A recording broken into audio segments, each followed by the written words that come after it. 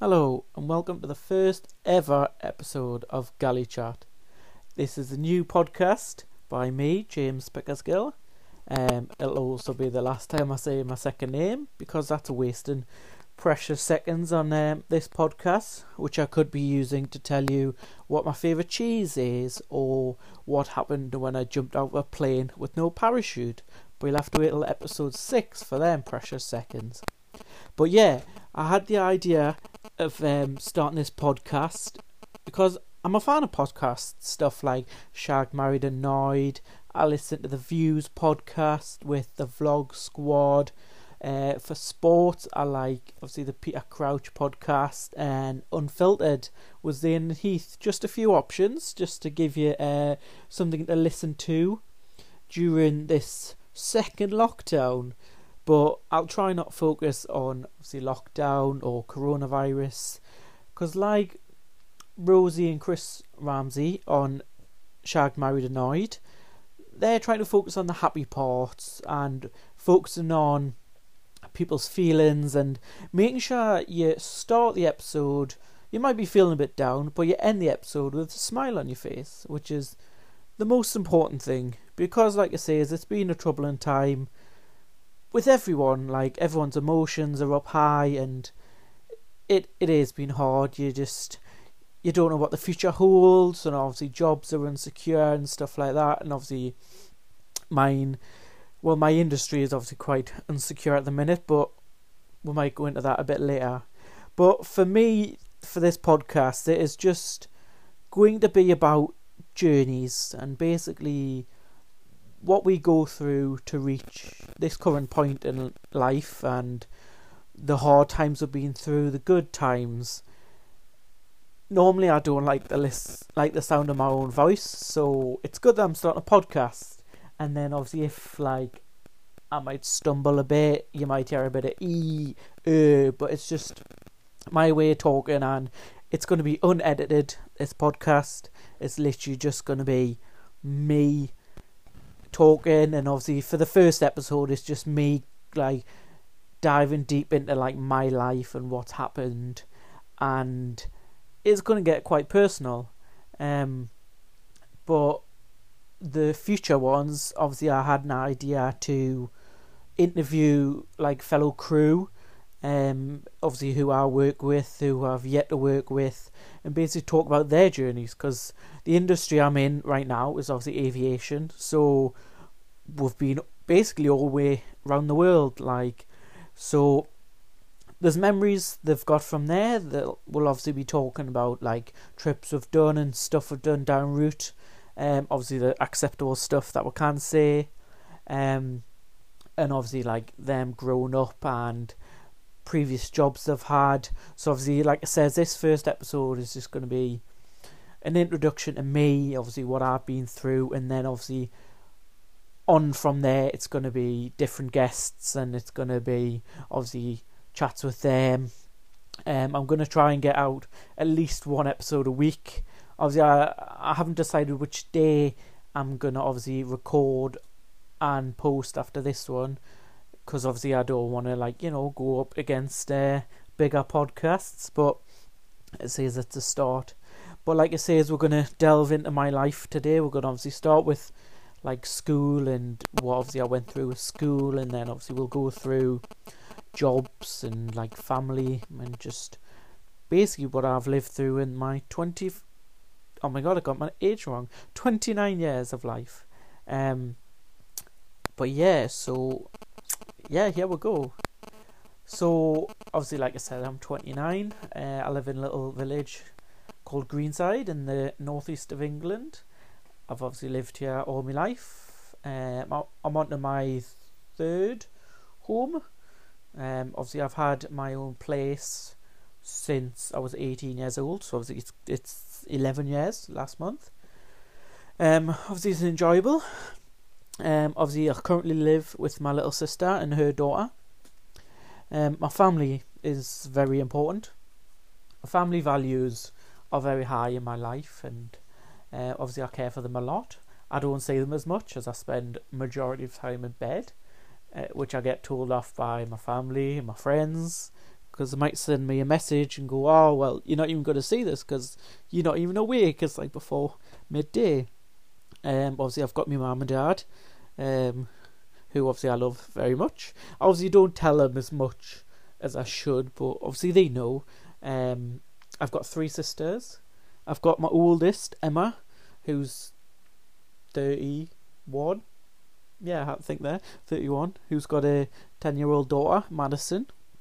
Obviously, I have a middle, which is my twin, Sarah. Funnily enough, she's same age as me, and we're not identical. But she lives in Australia. Obviously, she's been living there for about 6 years, and she's literally just got married last week. And then obviously I've got my younger sister Amy, who's 27, and she's got a 4-year-old daughter, Holly. My 2 nieces are literally like my favourite people in the world. Like when I'm away for work, obviously the missus, like my niece Holly, she thinks, because obviously sometimes she drops us off at the airport, so she's like, oh, I'm going to miss you when you're at the airport. And I think she literally thinks I go in the airport and then just stay. Like, for one of the trips we do is like Singapore, Sydney, which is a 9-day trip. So I think she thinks I'll just stay in the airport for 9 days. But after 9 days, I'll get sick of W. Smith, I'll get sick of Greg's, and basically just looking at departure boards. But yeah, like I say, they're literally my world. Obviously, I'm quite close to my family. We don't really have many arguments, just the normal amount is what normal siblings do. Obviously, in regards to my twin, obviously, like I say, she lives out in Perth, Australia, which obviously I'll get to on soon, about the journey I made there. I've had quite a good childhood and grown up. I can't remember much from obviously when I was younger. Obviously I can remember pictures when I'm just covered in mud and just enjoying life with no cares in the world. Obviously I remember playing Kirby with the neighbourhood friends, and then just literally having the time with them, which you don't really see much now. If you do see people out and about, it's normally just on the phones, could be drinking in some park, which actually no, you don't really see that much. They're normally literally just on the phones. But in my village, like, we've had like certain families that obviously I've been close to during this time. So obviously you've got like a family that like I'm best mates with. Obviously we like always used to play out together and obviously go on like different walks and childhood adventures. Obviously, like literally my best mate, obviously we still like play Xbox together when we can. But obviously he's now married with a child and another one on the way, so obviously we don't really get to do that as much, and obviously now we can it with that lockdown. But like I say, it was a good childhood, and obviously going through school, it was troubling at times. Obviously I wasn't bad at school, but there was obviously bad times, like, bullying is rife in schools, and obviously they try and say that it's not, but it is. And obviously I was bullied. Obviously not as much as like some people have went through, but obviously I had like name calling and stuff like that, because I do have a funny last name, so they would think of names to go with my last name, which is, you can laugh off so much. But says I had a bit of that during primary school, and then obviously when I went to secondary school, obviously there was a bit there. It was obviously verbal then, you might get the odd slap about and stuff like that. Not like serious, but when stuff like happy slapping was quite popular in schools, obviously you got that a few times. But obviously it says now you just have to laugh it off, which you shouldn't really. Like, nowadays obviously it's all on social media and stuff, and obviously you can't get away from that really. Obviously you can disable like social media and stuff, but obviously there's just cases I've heard of like children who've sadly obviously took their own life during that because of bullying and because of like social media bullying. But it's always a good thing to be able to speak to someone.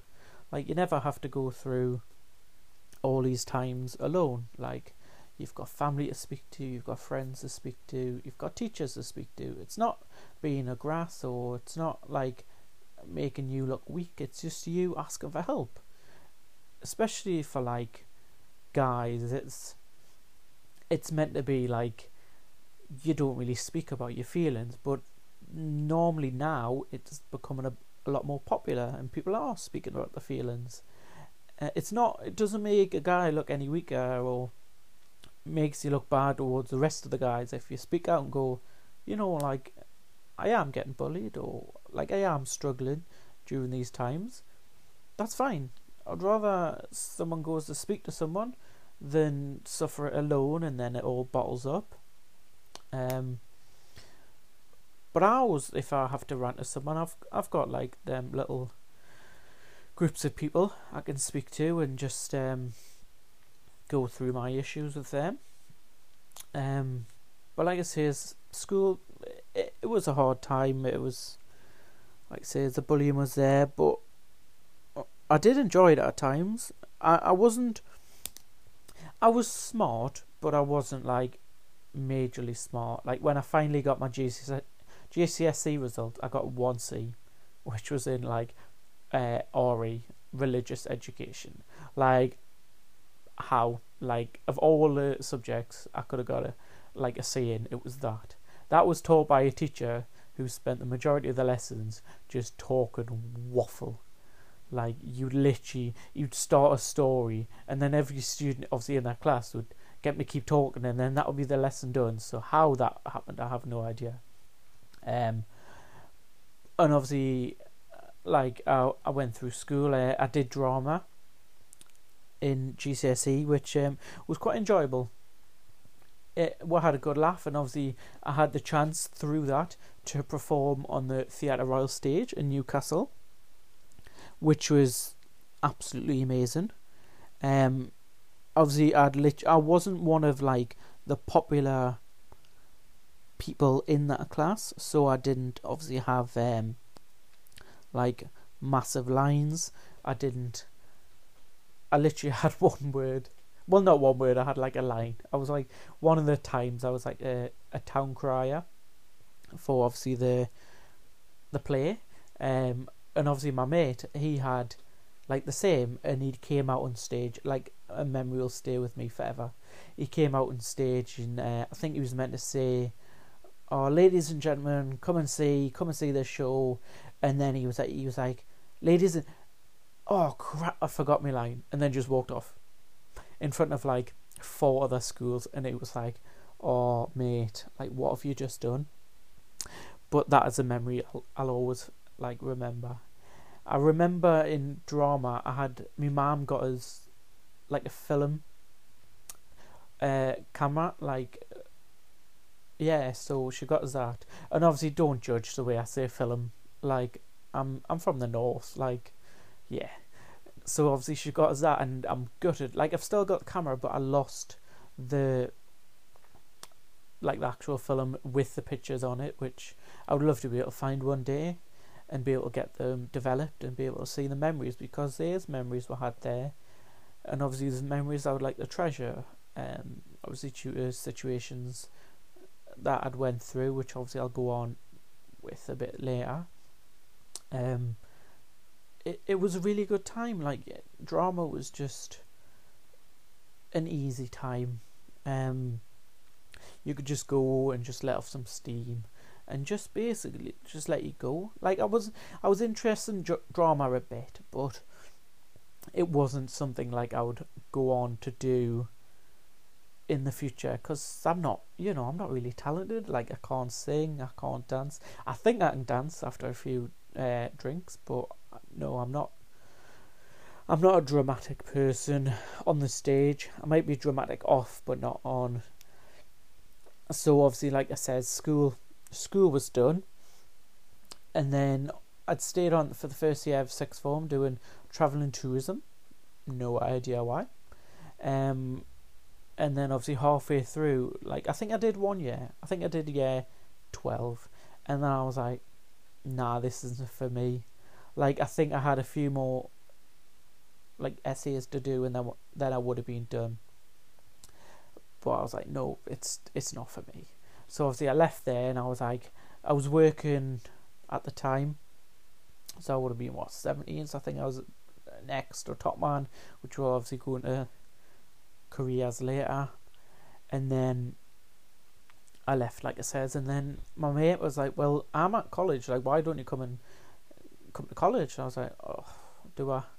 So obviously I went along there, and I did applied science in my first year, which I've never really been a science guy. So why I did that, obviously I did like your physics, your chemistry and stuff like that. And then obviously I did key skills there, so obviously I got me maths, me English C's in college, so that was good.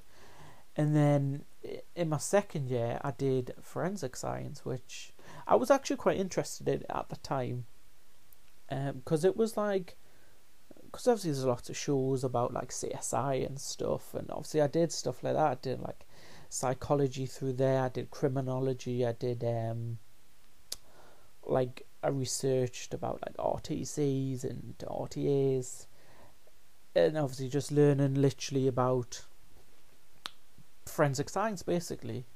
As one of the memories I'll always remember from there is we did a mock crime scene in one of the lessons, and we obviously had a mannequin to do, not to do, that sounds a bit wrong, to obviously work with and obviously use as a dead person basically.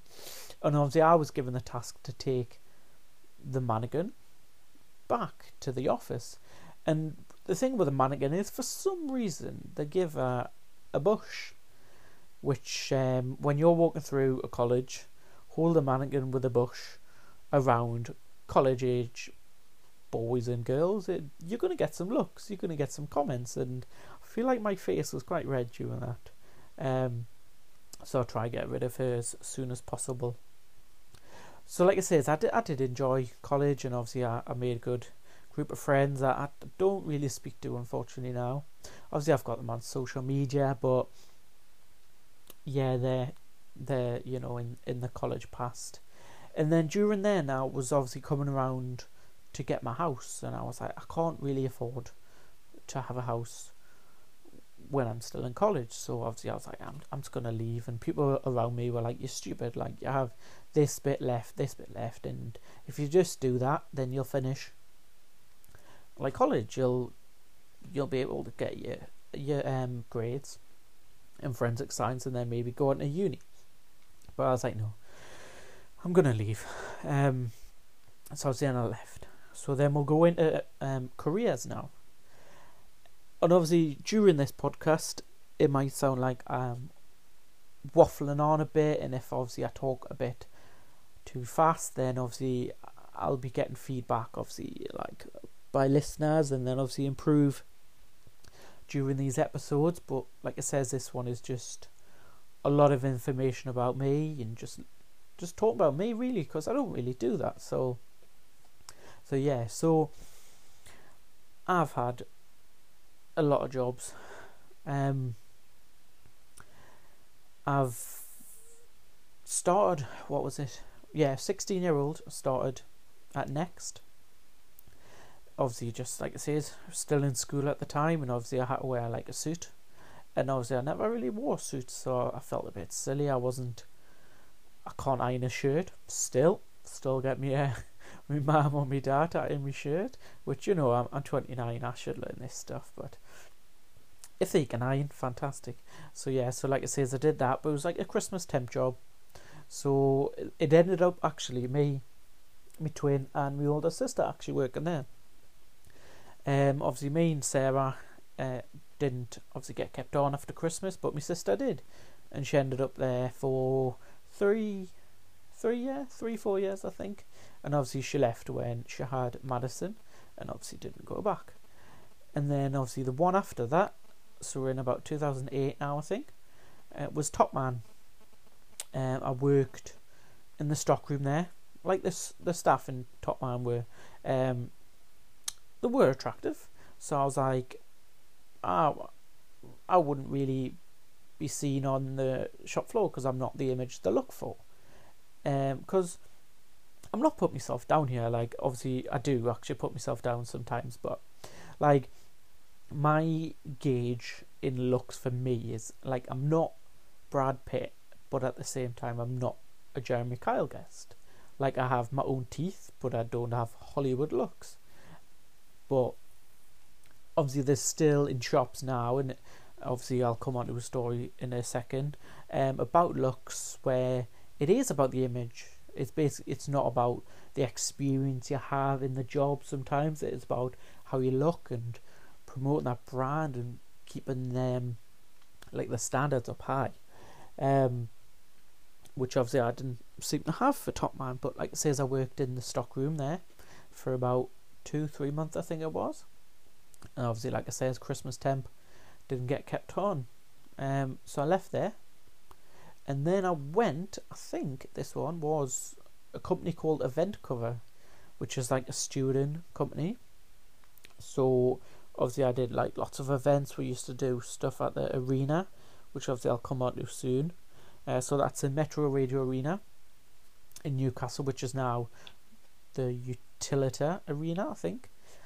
So I did that. I used to go up to Murrayfield and do the rugby up in Scotland, which was always a good laugh. So I did that for quite a while, and obviously then left there. Let's try and keep track of which jobs you had. And then I did 202 Clothing, if anyone remembers, in the Newcastle area. It used to be in Eldon Square next to G-Star Raw, bit of a throwback, and obviously the NUFC store. So I worked there. I got a Saturday job there. No, I think I replied and I didn't get the job, but I was like, I really want this job. Like, I need the money. So I literally emailed the manager and I was like, I'll do anything. Like, I'll work 1 day a week or whatever. Like, I'll work in the stockroom, whatever. And I did. I got a job in the stockroom. So it was like a Saturday job. And then obviously the hours were getting more and more. And then I said to the manager, someone left. And I was like, well, can I like get some hours? Like, can I get some shop floor hours? And then she was like, yeah, we'll try it out. And then obviously someone else left. And then it ended up being full-time on the shop floor. I was, at one point, I was the only male working in that store, and there was probably about 20 other girls, which is it can be good. Like, I was working with some beautiful girls, but you know, sometimes girls can be a bit bitchy, or they can start talking about stuff that is not acceptable for my ears, which that started. I remember I'd been on the shop floor once, and they were talking about the size of a certain gentleman, and I was like, whoops, time for me to walk away and sort these shoes out. But like I say, I did that for about a year, and I loved it. Like, the banter was so good. Like, I literally had so much fun. But the owner was a bit of a dick. So he came one night and then he was like, yeah, I'm shutting the shop down. Like, literally came and cleared the shop. And obviously we got a text off the manager saying, yeah, he's came and cleared the shop. So I'm actually, funnily enough, still owed money by him 9 years later. So we'd all met in the shop, obviously after we shut, and just got drunk, really, which was a good laugh. Obviously, I don't really speak to any of them now, but obviously, like I say, I still have them on social media, which is a recurring theme. Like, if we've worked together, you might still be on my social media, but we don't speak anymore. Like, you might get the odd Instagram like or Facebook like from me, and obviously it might be vice versa, but that's literally the communication, same as school friends that you think during school are going to be your lifelong friends. It's literally just a like on social media, and that's it.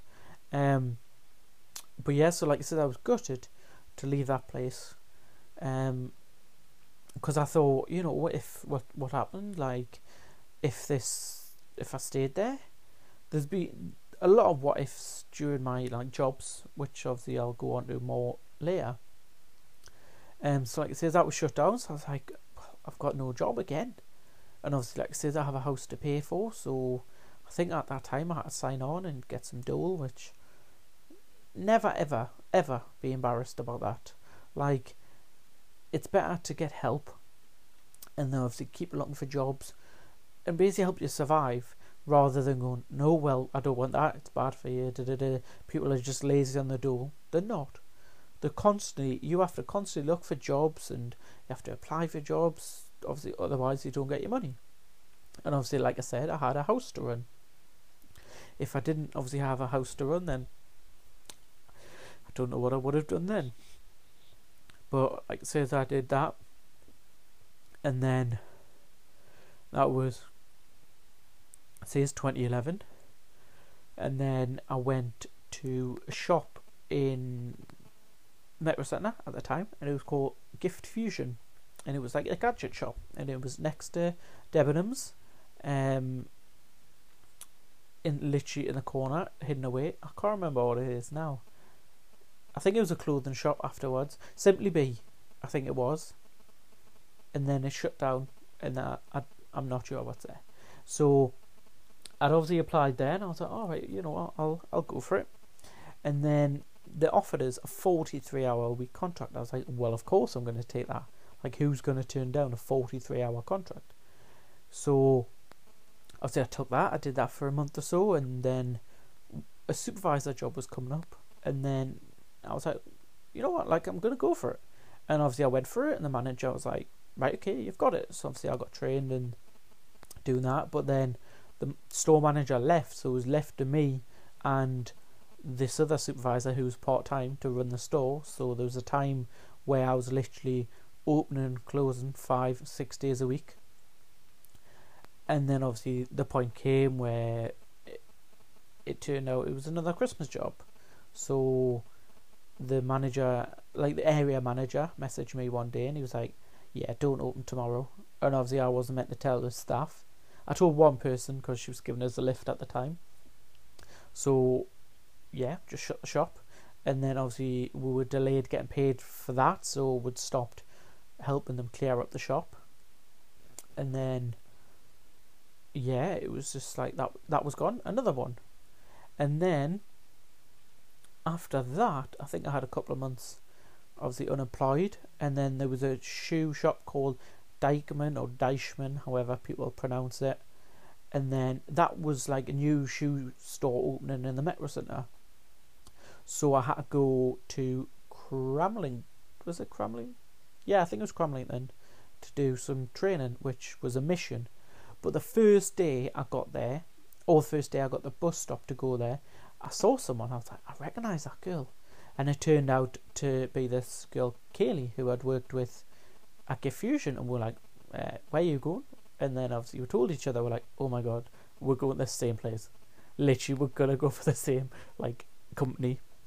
So obviously we went there together, and obviously we were talking during the little meeting there, and they're like, oh, do you know each other? I was like, well, yeah, like I used to be her manager. And obviously they're like, oh, what's he like? I was like, well, yeah, he's alright. So obviously got that, worked in Cramlington, and then obviously the Metro Centre store opened, so I worked there. It was an alright bunch of people. They could be a bit bitchy at times, and obviously then there was accusations afterwards that I'd said some harsh stuff about people, which I didn't, but that's in the past. So it was getting to the point where I was like, I was only doing about 16 hours a week, and I was like, I don't like this. So I was like, I'm gonna leave. So I was like, okay, I'm going. And then I had another job at the time with a company called Showsec, which is a security company, like security/steward. And obviously that was the new contract who had the Metro Radio Arena at the time. So obviously I was like, I'm leaving Deichmann, and then I'm going to Showsec full time. And then they're like, what are you doing? I was like, well, yeah, I'm going there. And then obviously the show circuit has been amazing. Like, I've done some amazing stuff. Like, I've worked the Queen's Jubilee, I've worked the Olympic Games, I've worked numerous arena gigs. Like, I did like Beyonce, I've done like Nicki Minaj, Michael Bublé, Kiss, stuff like that. Like Mamma Mia, Disney on Ice. Like, you used to see grown men, like 30, 40-year-old stewards, just stand there watching Disney on Ice, like singing along.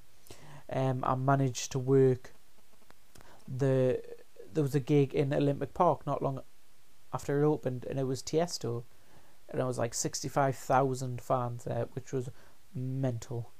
But it was like so hot.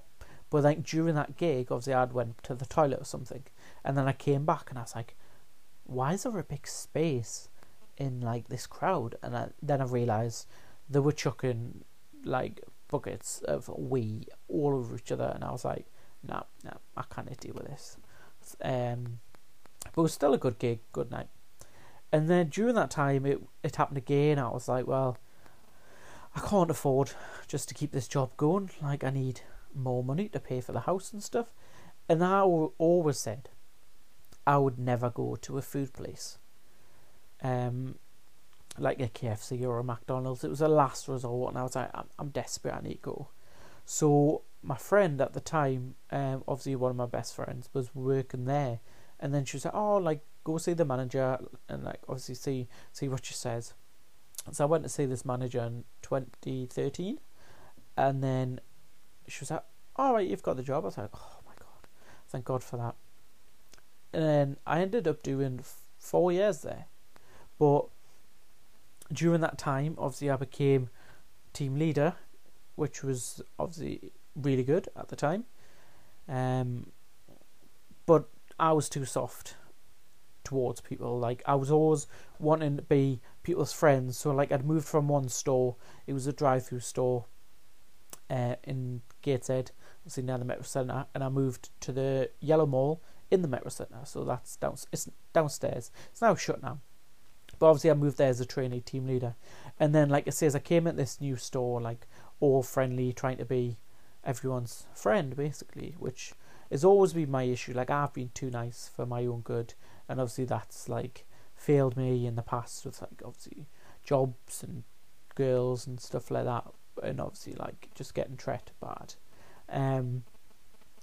But obviously, like I said, I moved there and obviously became a team leader, and I was a team leader, I think, for about a year, I think, and I was smashing so many hours. And then you have this thing called ROC. It comes in, it's like an inspection, and obviously like they inspect like health and safety, stuff like that. But obviously we had like an area manager come in one time, and there was an issue on the floor, but I was missing like 2 staff members, and obviously he took me off shift for him, which I was absolutely good for. Like, when he was sitting us down talking to us about it, I was literally, I thought I was near to tears. And he was like, I don't like doing this. I was thinking, all right, whatever. So obviously I got took off that, and then I was like, well, I had like investigations coming up, and I was like, well, I don't want to lose my job. I can't afford to lose my job. So obviously I took the thing to like demote to team member again, which was obviously hard. Like, and obviously I got wound up about it, but it was either that or become unemployed, which I didn't want to do. Obviously, I didn't realise it at the time, obviously, but I put quite a bit of weight on as a team leader, because I was literally just sitting down and in the office, obviously doing my work and stuff, but doing a lot less work as a team member. And then obviously when I came back to a team member, I lost loads of weight. But obviously there was issues with team member. The issue was you don't like getting relationships with people you work with, and it was like it was good for a while. Obviously, like, I like this girl, but obviously then when you split up with that person you have to work with, it's a bit awkward. So I was like, well, I can't really do this. Like, it was just drama filled. Everyone was just causing issues, and I was like, well, no, I'm gonna get myself out of this situation. And one of my old managers, who used to be my manager in KFC, he was like, I'm working at Nando's now, if do you want to come along for a trial shift? I was like, I'll give it a go. And then I went there and I obviously got the job. And then I ended up staying there for a year. But the thing is, between KFC and Nando's, it was like Christmas time. So I had a Christmas night out with the KFC people, which the previous night I'd heated up some salad, which you shouldn't do. And obviously it made us very ill and gave us food poisoning. So I was obviously at this KFC night out, literally just emptying my bowels in both ends, to put it disgustingly. So I was obviously ill, but I was like, I'm not going to miss a night out, am I? And then obviously about 2 weeks later, obviously I did Nando's night out, which if you ever worked at Nando's or if you ever get a job at Nando's, they're amazing. They would hire, like, they would shut the stores, like all the ones in the area, at like 6, when they normally shut at 9 or 10 or whatever. And then they would hire a club. I was in Newcastle. The favourite for them was hiring Purdue. So they would hire there. And then obviously you get a wristband for drinks, which would normally equal like 5 double vodkas and Coke, that gets me smashed. Like, I remember the first time I'd had a Nando's night out, which was that first Christmas one, I got a job with a girl I used to work with in KFC, and we were absolutely smashed. Like, we were just twerking all over. And I found out afterwards, the people obviously who I worked with at the time, they were like, we thought, like, yes, we're together. We're like, who are these new people coming in here? Because we were just wild. So obviously I did a few of them jobs, like nights out, sorry. And then the thing is, I'm obviously going to say this now. So there's an issue with workplace, like banter in general, right? Where sometimes it's classed as banter, but sometimes it's also bullying a bit. So during my career, obviously I've worked with a lot of guys and that, and then it does get to a point, and I've had it where you feel like a bit victimized by that one person or like a group of people, where they're like, well, he's an easy target, we're going to go for him. So there was times in like KFC and there was times in Nando's where it was like, well, it's not banter, but it gets put across as banter, which never classed as banter. If you feel like it's bullying, then say something and do something about it. Because in the guy world, like, if someone's saying something to the other person and they don't even realise it's hurting that one person, they'll go, oh no, it's just banter, it's just having a laugh, which sometimes it might be, but others it's not. But then if you turn around and say to them, obviously, like I said, it's got easier now. If you turn around and say to them and go, well, I don't like that, I feel like I'm getting a bit bullied here, they'll be like, haha, it's not, it's banter, which has happened a lot. But then thing is, then it gets to the point in my workplace, which has happened a lot, where I'm literally just coming in for the money. Like, the only reason at times I stayed at KFC for so long was the money.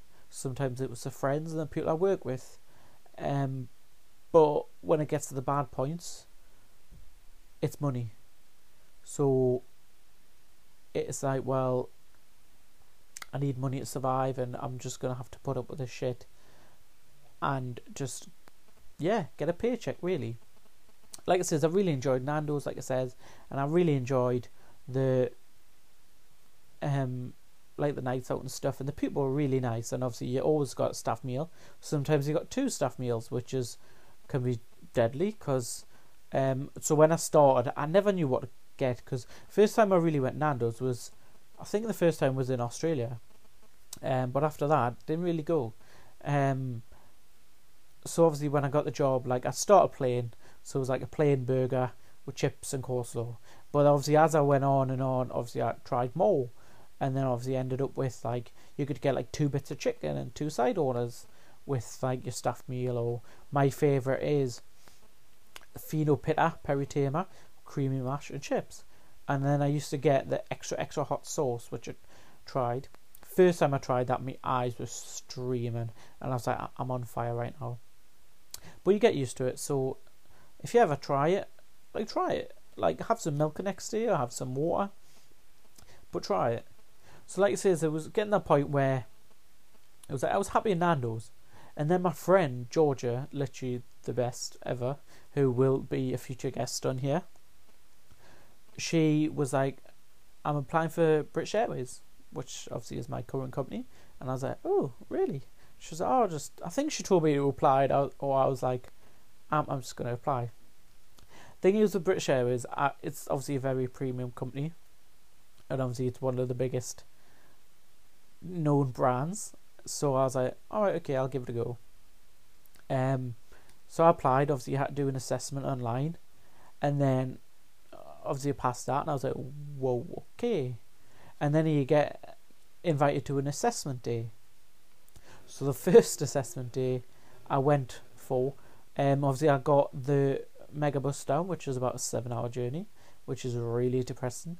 I think I was about 2 hours in, and I remembered I was going down with my sister, and then I realised, I was like, shit, I forgot my passport.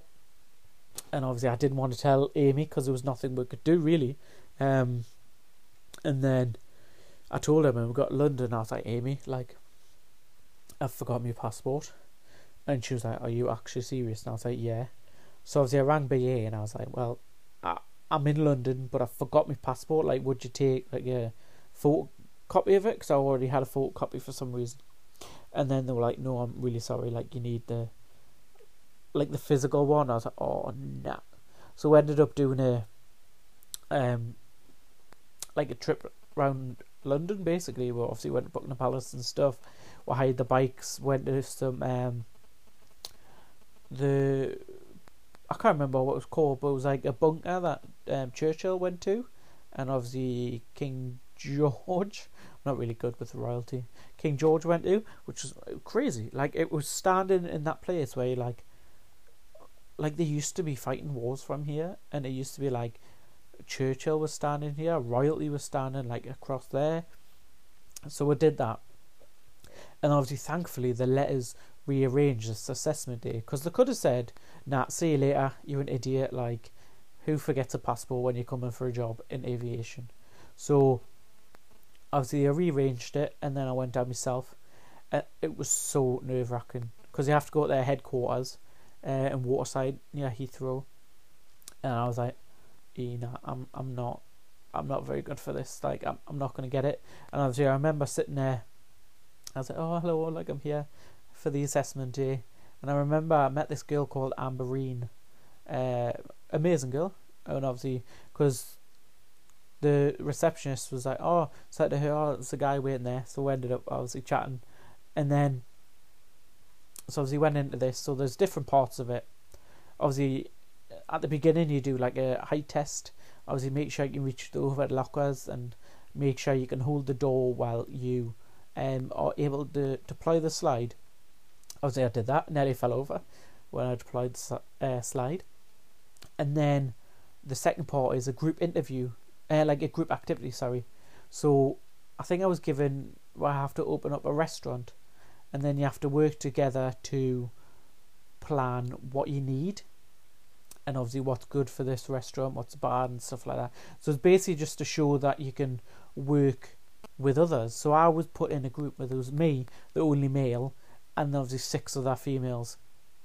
So I was like, oh my god, like, I think that was a bit of a thing to say, is he just going to sit back and let them do the work? Is he actually going to be heard over them? And then obviously, like I said, I said me pieces. Obviously I like made sure someone was keeping time. Obviously I remember a part my friend said, like, make sure, like I said, you're trying offer to keep the time, or make sure everything is like done properly. So there was a part of it where there was some like examples of what we needed still turned over. So I was like, wait, what? So I was like, oh guys, have we checked these ones? And I think that's what maybe got me over the line, because I'd noticed them, and I think sometimes that is done on purpose to see if you actually go through all of them. So yeah, so I did that, and I was like, all right, okay. And then it gets to the point where they split you up. So they say, this person so they call out names or whatever, and then they split you up. And then when they were calling out names, I was like, well, they look good. And then I was like, oh my god, it's my name getting called. And then my name got called. I was like, oh my god. So I was like, and then they separated us, took us in like a room, and then they were like, oh, congratulations, you made it the next stage. It was like a sigh of relief.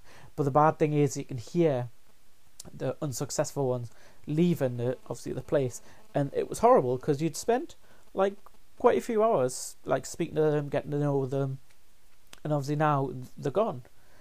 So obviously after that there was a 2-on-1 interview, and then before that you did a little 1-to-1 thing where you like a role play, so you had to sell something and you had to be able to show you could read what's it called, like an announcement, a PA. Obviously, so I did that. I never really hear myself speak, and I can probably count on one hand how many times I've done a PA, because I think I messed one up once, and I was like, no, I can't do it. So, so I did that, and then you did a 2-on-1 interview, which I ended up talking about Nando's with them, obviously their orders and stuff like that. So, obviously did that, and I was like, all right, okay, so I'm gonna have to wait to find out. I think it was about a day, 2 days, and then they were like, oh yeah, you're successful. And I was like, oh my god, what? And then so I'd passed that, and then obviously got the job. And like it says, I've been here since March last year, which is crazy. Like I've done, like it says, obviously now we've been in lockdown, so I've basically done like a year's flying, but I've done some amazing things. Like I've been to done a Singapore Sydney 4 times, I think it is, which is, like I said earlier, like a 9-day trip. I've done a camel ride around pyramids in obviously Cairo. I've done a horseback safari in Johannesburg. I went around Buenos Aires. I've done America, so I've done Vegas 4 times, I think it was. The first ever time I went to Vegas, there was an issue with the plane, so it turned into like a 5-day Vegas. So I did like the Sign, we did Magic Mountains, obviously did Bellagio fountains. It's just trying to think. Cape Town, done that a few times. I've never been out to Cape Town yet. Obviously I've had the steak, which is amazing. If you ever go to Cape Town or Buenos Aires or Johannesburg, get the steak. It is unreal. So like I says, I've done all them. It is like I never thought I would see myself in aviation, because so I only took the first flight in 2017 as a passenger. So I'd never had a passport, and obviously like I said, my sister lived in Australia, so I was like, I'm going to go there. So I went there for a month. Like I says, this was my first ever time on a plane, first ever time on holiday was for a month in Australia. I started big. And then obviously after that I went to my friend's wedding, because he married a Polish girl. So I'd went in that year, in that October I think it was, and then the only times I've really been as a passenger on holiday. And then obviously like I say, this job came around and I was like, what? But like since then I've done, I think I've done about 150 flights, and obviously over 300,000 miles in the time I've been here. And obviously like I say, there's been lockdown. Obviously I'm not at work yet, and obviously I'm furloughed again for this month, so I don't even know when I'm due to go back, but I'm looking forward to it very, very much, because I've missed flying. The thing is with this job, it's not so much bitchiness as my previous jobs, because you'll work with someone and you might not work with them ever again, because like there's that many crew, you'll literally do, I think over my like year and a bit flying, I think I've been with the same people once or twice. I think there's a girl called Robin I've flown with like 3 times. A girl called Ginny I did a couple of times with, and it's mad. Like the last flight I did was San Diego in March, which I'd met a girl called Tiger, who was a guest coming up in the future. but I'd positioned back, which means you come back as a passenger, because obviously that's when the virus was obviously really starting to shut down America. So I'd managed to come back on the 747 as a passenger and obviously operate on her as well, which obviously now she's gone from British Airways, which is really upsetting, because she was an old girl, but she was, seeing her in the sky is really something. So like I said, that was my last flight, but this last bit, like this lockdown, has made me appreciate like how much I really enjoyed flying and how much I need to spend more time outside my room, because I spent a lot of time inside my room, because sometimes you are tired, but I need to force myself next time to go out and do more. But yeah, so that's my childhood, that's my jobs, and obviously now I'm gonna get a bit personal, because obviously during my life, like I says, I've been through a lot, but there's been a lot of personal loss in that time, which is it's been a hard time. And then obviously I've had like people that supporters and stuff like that, but like I said, I've experienced losing a lot of loved ones. Like we're going to obviously talk about the ones I've lost now. So obviously in 2001, first of all, I'd lost my granddad when I was 10, which obviously I'd never really lost anyone before, and obviously I was only 10, so I didn't really understand much. Obviously I understood some, but obviously I didn't go to the funeral and stuff like that. So obviously it says I lost him in 2001, which was obviously heartbreaking, because I would never see him again. And then the first time I really understood was I'd lost my friend in 2009, called Amy. So obviously she sadly died of cancer, and she was only 18 at the time, which was absolutely good. Like, she'd been my childhood friend, and obviously we'd been all the way through secondary school together, and she'd beat it once, but obviously then she caught it again, and obviously lost her fight, which was the first funeral I'd went to, and it was just, it broke my heart, it really did. And I was like, oh, like, hopefully that is it for, a very, very, very long time. But then it seemed to just go downhill. So I'd lost my Jarrow Nana, which was my mum's friend. I do apologise. My mum's mum, obviously thinking about Amy, my friend. So I lost her the same date as I lost Amy, on the 4th of October. But obviously I lost my Nana 15 year in 2015, and obviously I lost Amy in 2009. So I was like, now the 4th of October is like a memory day for both of them, which is obviously even more heartbreaking, because obviously, like I said, I lost my best friend, and obviously I lost my Nana, but I loved her. Like, literally, obviously I used to go obviously in Sierra and Jarrow, and obviously give her loads of kisses on the cheeks and stuff, and just give her, she loved me, and obviously I loved her, and she was my world.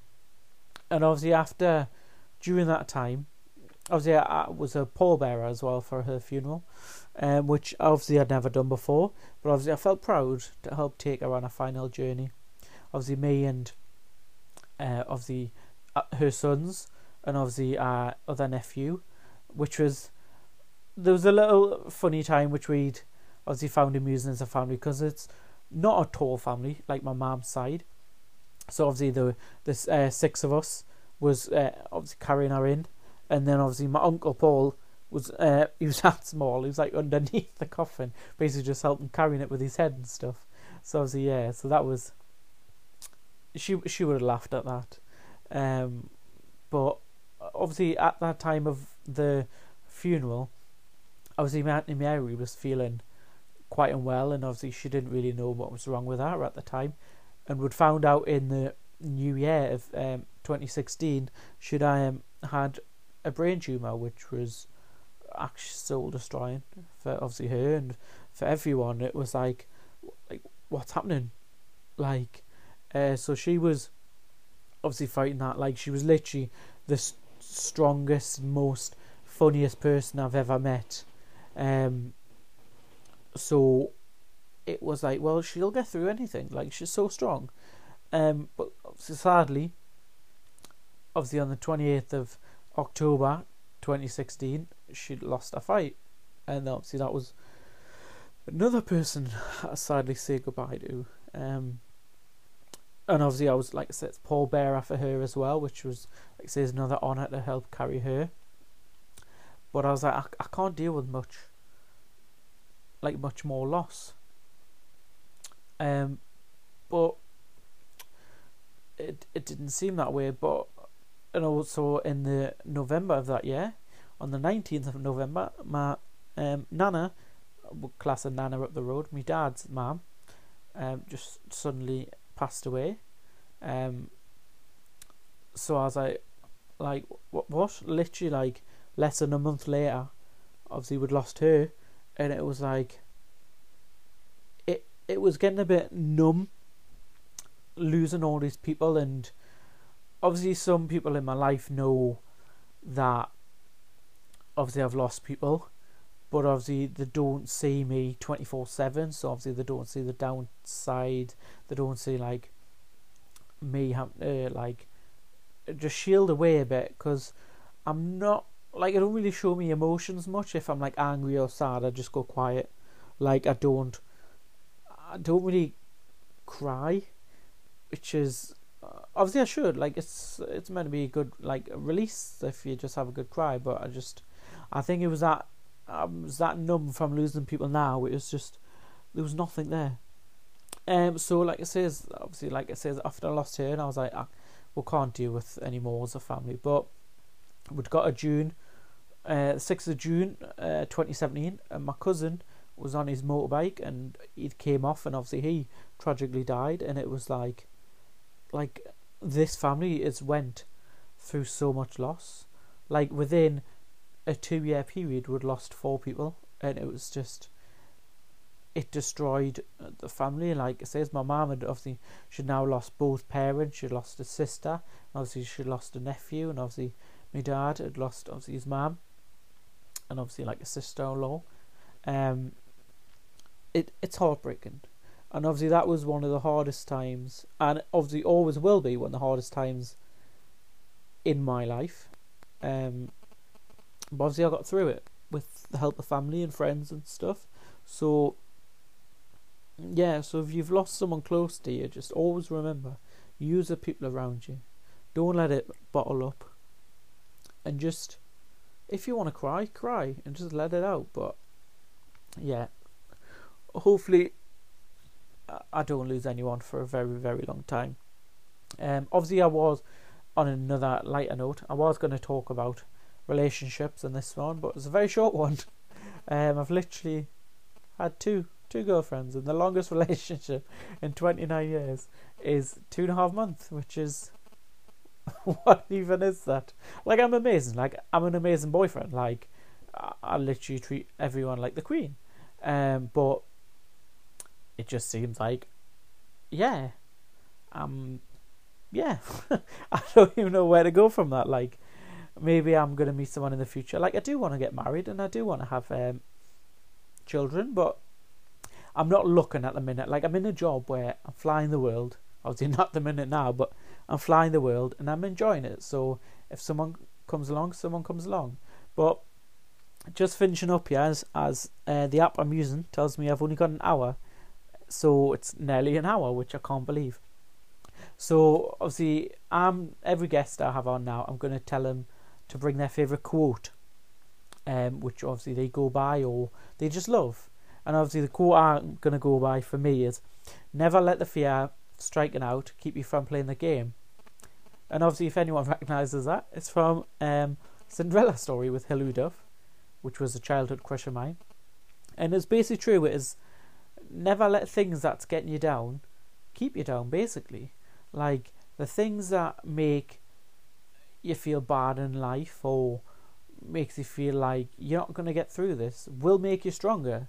Obviously, I've got through all this personal loss, and obviously then job losses, and obviously, like I say, these small relationships, but it does make me stronger. It's made me a lot more confident and a lot more outgoing and willing to do more stuff because of the pain I've went through and stuff like that. But yeah, So that's basically the end of this episode of Galley Chat, which was named after the crew's decision. So until next time, this is me signing out. Goodbye.